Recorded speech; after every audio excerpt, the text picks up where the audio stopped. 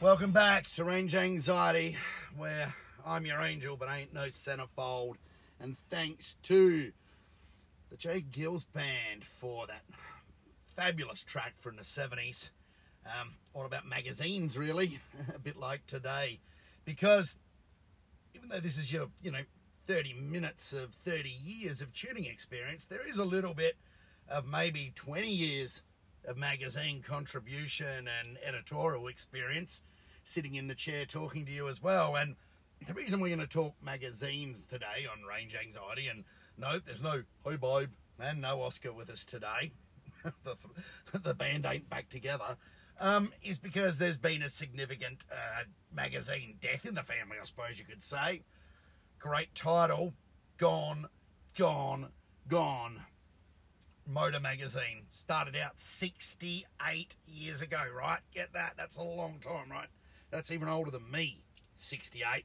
Started out years ago, and I remember, as a wee nipper, getting hold of a few copies of Modern Motor, as it was called, and I loved it. It was never quite, in my eyes, as good as Wheels magazine. Well, not at least not in the early days, and in the end, it just became a flog fest, in my opinion. And I'll explain why in a minute. But anyway, it's pretty sad that Motor's gone. All of the titles I used to work for, Mainstream, died probably 10 years ago, 12 years ago, and they'd kind of shifted me to one side before then anyway, because they didn't want to be paying freelancers if they could help it. Was just recycle old shit if you could. And yeah, it's sad because there is a staff of people that work on these magazines, and they've got families to feed, I suppose, and there's not only the full-time staffers, there's the freelancers that were left, and also the photographers, even though photographers are the biggest flogs of all. We'll get onto them a little bit later. Yeah, it's just sad. It's gone, shut, finished. And, we found out on last Friday, and it was like late in the afternoon, just after a long boozy lunch, that the execs axed Motor, and it's gone. So that leaves us with one car magazine in Australia that's mainstream. Wheels magazine, of course, there's also, probably what's left, the biggest aftermarket magazine, or, counterculture, old school custom V8 culture magazine, and that's Street Machine, which is, pretty good title. But what do all of these titles have in common? I've worked for them all at some stage as a freelancer, never on full staff with any of them, but I have got my name in the credits of those magazines a few times, Wheels, Motor, and Street Machine. And yeah, I mean, the guys at Street Machine now would probably, who I still know most of, would probably die with a leg in the air. Here I am, like, driving around Telstras and Nissan Leafs, and they're still, like, reckoning that, like, a 289 Windsor's pretty cool, and an LS is a new thing. Yes, it was new. Everything was new once. Even an LS1, 20-something, 30 years ago, was new.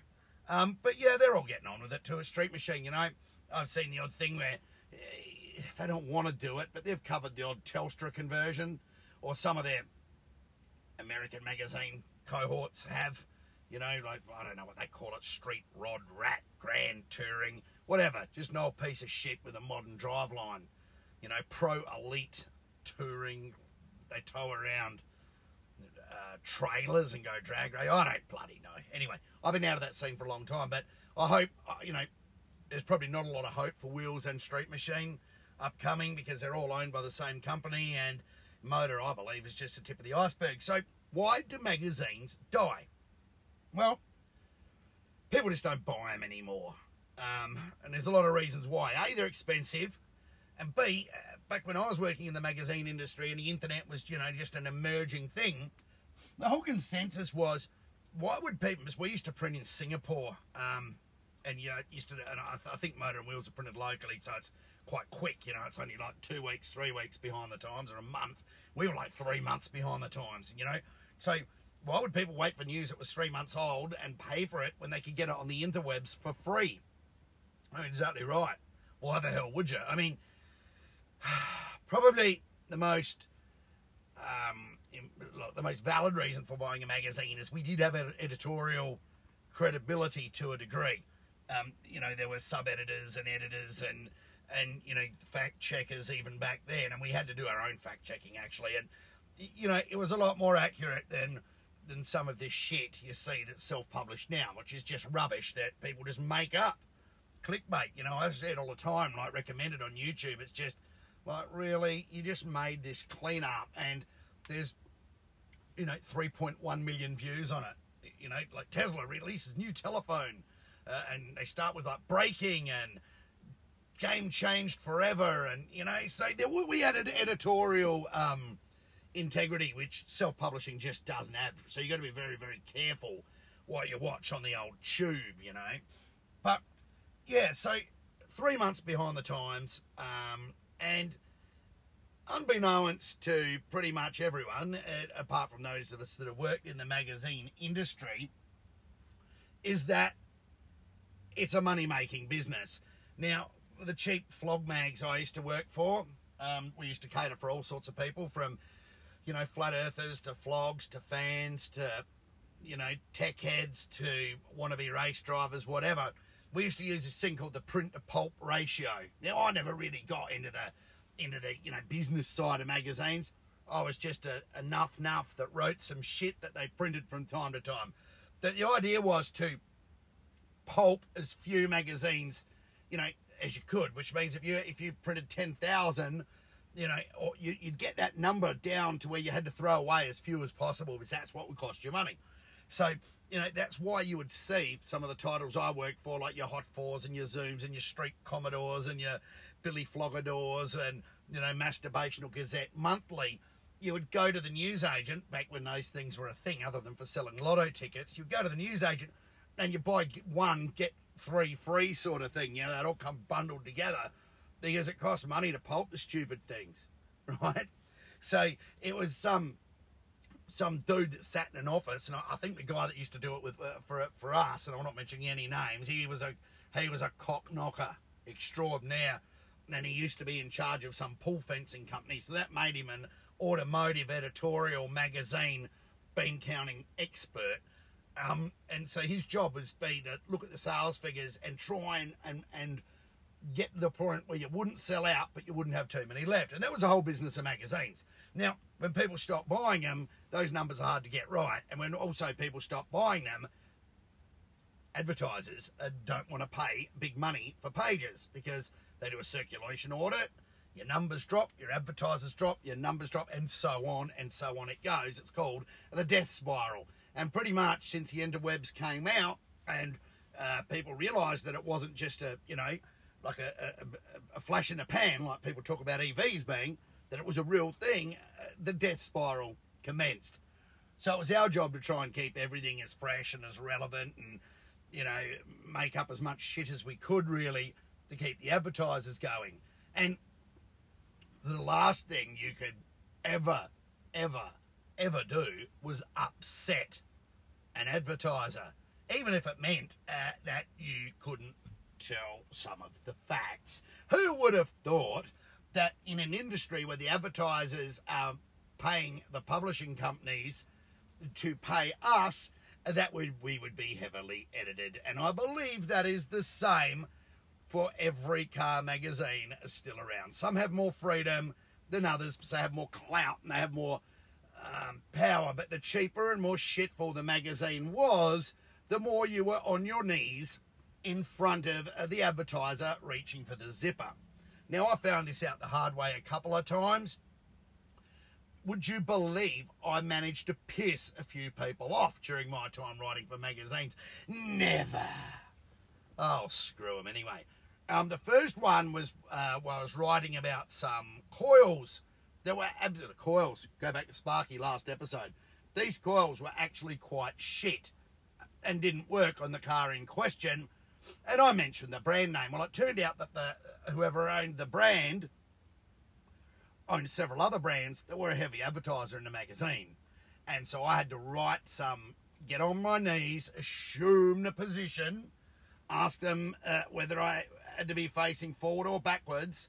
I actually was made to ring the little catch fart that ran this importing company and apologise to him and beg for his forgiveness while he sat there, and he gave me a tirade about disparaging his good name.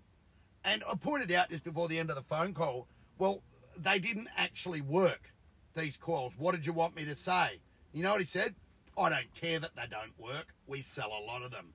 So yeah, that was kind of like my first taste of pissing off an advertiser. And, you know, the guy with the pull fences made me, you know, ring this sodomist that was selling these coils and various spark plugs and other things. And yeah, that was a big tough lesson for me. I made sure I was a little bit more careful with what I said, and I wouldn't say something was good if it wasn't good. If it was shit, I'd just say nothing at all. The second time, obviously, and I think we've covered this before, was when I pissed off one of my editors. That was, what was he trying to do? He was trying to get Chrysler on board advertising, and I was testing the brand new to Australia at the time 300C, and I said it looked like kids had designed the dashboard with Electroset kit, and it was true. It was shit. And I think I've said this story before. They started calling me Slapdash Donnan, and I simply didn't do any more work for Unique Cars magazine because I could have upset their financial equilibrium. I don't even know if that's a thing anymore, is it? Since there's I think that went the way of Trading Post or something. I mean, who's going to pay to advertise in a magazine that takes months to come out when you can sell your shit on Gummers for nicks? Actually, Nick Gummers.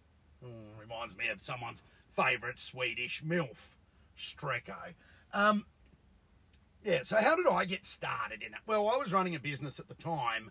You know, I was a chip tuner in the 90s called Fueltronics, and Hot Fours magazine had just started, and we'd done a conversion. My mate, Mark Tilbrook, did all the work, and I did a bit of tuning on it. It was a late model water-cooled Wasserboxer combi, and we junked a Subaru Liberty Turbo, EJ20 were they? I don't know. Just a Liberty RS Turbo driveline in this thing, and a guy, the godfather of magazines in Australia, a top bloke actually, and a guy that's no longer with us, Jeff Paradise. All my magazine mates will be welling up with a little bit of a tear in their eye now, but he was a really top bloke and really good to me too. Guido Paradiso, he got me, he found out we were doing this somehow through a photographer, and said, look, you guys did it. Can you write? Can you spell your name? And I said, yeah, I'm not too bad at talking shit. And Guido got me to write the story on the Wasserboxer, and he said, you know what, Mr. Donnan, you are very urbane. That's how he described me. And he goes, would you like to do some writing for us? And from there, it just sort of started. I started contributing, and I was less and less interested in tuning cars. Well, it's amazing what you've got to go back to when the magazine's shut down, isn't it? But yeah, so I started on, and I got quite a good footing in Express Publications. Jeff Paradise moved on to other things, but we got inherited Zoom magazine, or purchased it, and Fast Fours and Rotaries and Street Commodores and High Performance Imports, and I was technical editor for most of them and editor at large, because I was quite large at the time for High Performance Imports magazine. And they were cool times. That was a good ride. I used to pump out 4 to 5 articles a week, mainly tech stuff. I used to do a lot of new car import features, and I got to make some really good mates in the industry, like my editor full of personality at the time, Ben Ellis, who was head of Motoring Group, I reckon, in the end, for Express. Simon Telford, I think he runs Street Machine these days. All sorts of people. We got Wazza. Who doesn't remember Wazza? From Zoom. And you know, there were some great people, but it was the locals you had to work with, because, you know, we were never taken too seriously because we were South Australians, and everyone that was big in the magazine game, look at that, Fake Hog. Oh, Fake Hog with open pipe.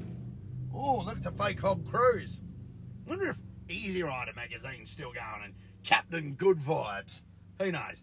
Anyway, where was I? Yeah, well, we were South Aussies, and, you know, if you wanted to be one of the cool kids that got all the promotions and went to all the free lunches and free drive days, you had to be an Eastern Seaboarder, and you had to be pretty good on your knees. I wasn't very good at either of those things. I wasn't from the Eastern Seaboard. And so I got teamed up with a local photographer here, Guy Bowden. Some of you may know Guy. I'm not going to talk out of school about Guy. He was a good guy. And he was very passionate. But most photographers are. They're arty fucks, right? They just do arty things. And, you know, they could see the world differently. Like, they've been on the spectrum. And he would keep me there for hours doing drive pasts and positioning cars. And, you know, that was one of the rules of car photography is you don't walk around the car and photograph it.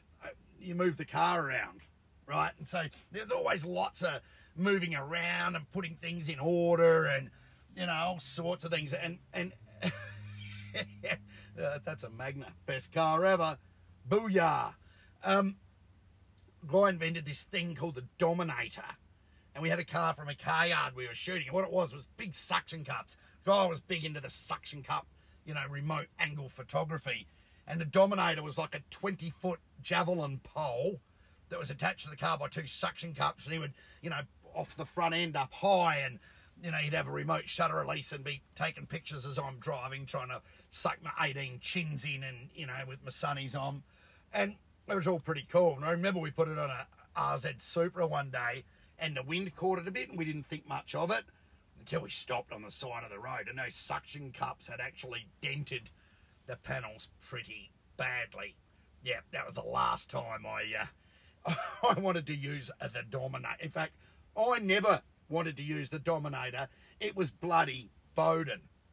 So yeah, we had this sort of love relationship where when we went out to do a drive and shoot together, you know, my focus was always driving the car and forming an opinion on the car, and Guy's focus was always trying to reel me in and get his job done, which was taking the photos. So yeah, there was always a bit of a struggle there. I remember we used to do some cool shit though. We did some really, really cool shit for Speed magazine, which was probably the artiest of the car magazines at the time. It was beautifully done. I reckon Kurt Dupre and Ian Kelly, still two names that are around today, were in charge of that. And they did a very, very cool job of that. And yeah, Bowden and I used to spend hours doing all of these shoots. I remember we had a brand new Buckeye STI. We had a 2-3-year-old R34 GTR V-Spec. What was the third car? Oh, it was an Evo 7. It was John Munro, my business partner's brand new Evo 7. It was Doug Dynan's R34 GTR that became John Munro's after that. And it was Joanne Day from S&J here in Adelaide. It was her brand new STI. And I remember Guy, because photographers are flogs and they don't give a shit about your car. Guy had them all doing nose to tail up this beautiful area at Sellex there that was a photographer's dream down the south coast here. And I remember massive big stone chip right in the soft metal bonnet of the brand new Buckeye. Oh God, it was heartbreaking at the time. Really, really was. So back to more pressing things. What actually killed Motor? Well, no one bought it. Back in the day, I think the biggest selling Epicast edition ever was in the mid-2000s and early 2000s. It was like 65, 68, 70,000 copies or something. When it died, it was down to 7,000 copies. Why? Because no one gave a shit anymore. Why? Because advertisers were advertising more online and had less money for the magazine, which then means that less freelancers can be paid to produce local content and more shit is brought in from overseas in what's known as, in the magazine game, as syndication. What else killed it? Well, Holden and Ford killed themselves. And that whole magazine, Motor, more so than Wheels, Motor was built on meatheads wanting Holden versus Ford. And then once Holden dropped off, there was only so many times you could reheat a Mustang and put it on the front cover before it just went stale. Now, the Mustang was probably your last chance at selling magazines. There's a moment you put a Porsche or a supercar on the cover, no one buys it. That's a guaranteed way and making sure that you don't get any sales at all. So what does this all mean? Well, it really means that when Ford and Holden died, motor was always gonna die. And so be it, quietly and slowly it is. So how long do I give Wheels? I reckon Wheels will make it to the end of, it actually happens quickly from here, I reckon till the end of 24, before everyone there is out of a job too. Street Machine, I reckon, will go the longest, because that V8 sort of meathead culture where it's LS the everything and Barra the everything. Here we go. There's another one. Actually has, like, they organise events and shit, like, I don't know, all these drag weeks and crap like that. So it's, listen to that. It's more of a lifestyle than it is a rag you pick up and read on the shitter then throw out. So I reckon Street Machine, the meathead, the blower, burnouts and boobs bullshit fest will actually outlast them all, because it has a bit more style and a bit more originality and a bit more content. I just wish everyone involved would take a good bloody shave. You know who you are that I'm talking about there. So yeah, Street Machine to be the last one to turn out the lights, and I believe they will exist in some way, shape or form with a more significant reader base online. But Wheels and so on, like, who really needs it? You've got like Which Car and Drive, and they're probably owned by the same people. They do new car reviews. Sure, the journalistic quality in a lot of cases is shit, but really, I really don't read car magazines anymore, or online reviews looking for impressions from dickheads that are probably 20 years younger than me and are driven far less shit. So what I really, and much slower shit. So really, what the fuck are they going to know anyway? They're going to know nothing. So I just look at the photos and look at the specs. Now, if I can do that for free, there's no way in the world that I'll be paying a bunch of vlogs that are interested in going to cheap track days or free track days at the Nürburgring by using their knees on their advertisers. Do you see where I'm coming from here? Yeah, I do. Now, I've got something interesting that I've got to watch later. It was the guys at Book Club. There's a couple of really big EV fans there now, like the Wonkster and Tony Ambrosio, the cake decorator. He's big into EVs now, and they posted. There's this thing. I think it's Paul Morrison, the dude. No, what's his name? Engel and the dude. The dude would be Paul Morris, and they do some, I don't know, video YouTube thing trying to remain credible in 2022. And they had Roland Dane and Jamie Whincup on there, who are a bit more modern than the dude. Isn't that like a camel's dick or something? A dude? I don't know. I remember that from back in the day. They both have EVs apparently. Now I haven't read this yet. I haven't ingratiated myself by watching by watching this YouTube video of Enforcer and the dude and two of our biggest supercar names in the country with Telstras. But it could only mean that they're half smart, couldn't it? Maybe not. Now, before we go today, I have been just looking at everything I can and looking at every possible timeline to work out when I'm going to get this goddamn Model S Plaid, because I want it and I want it now.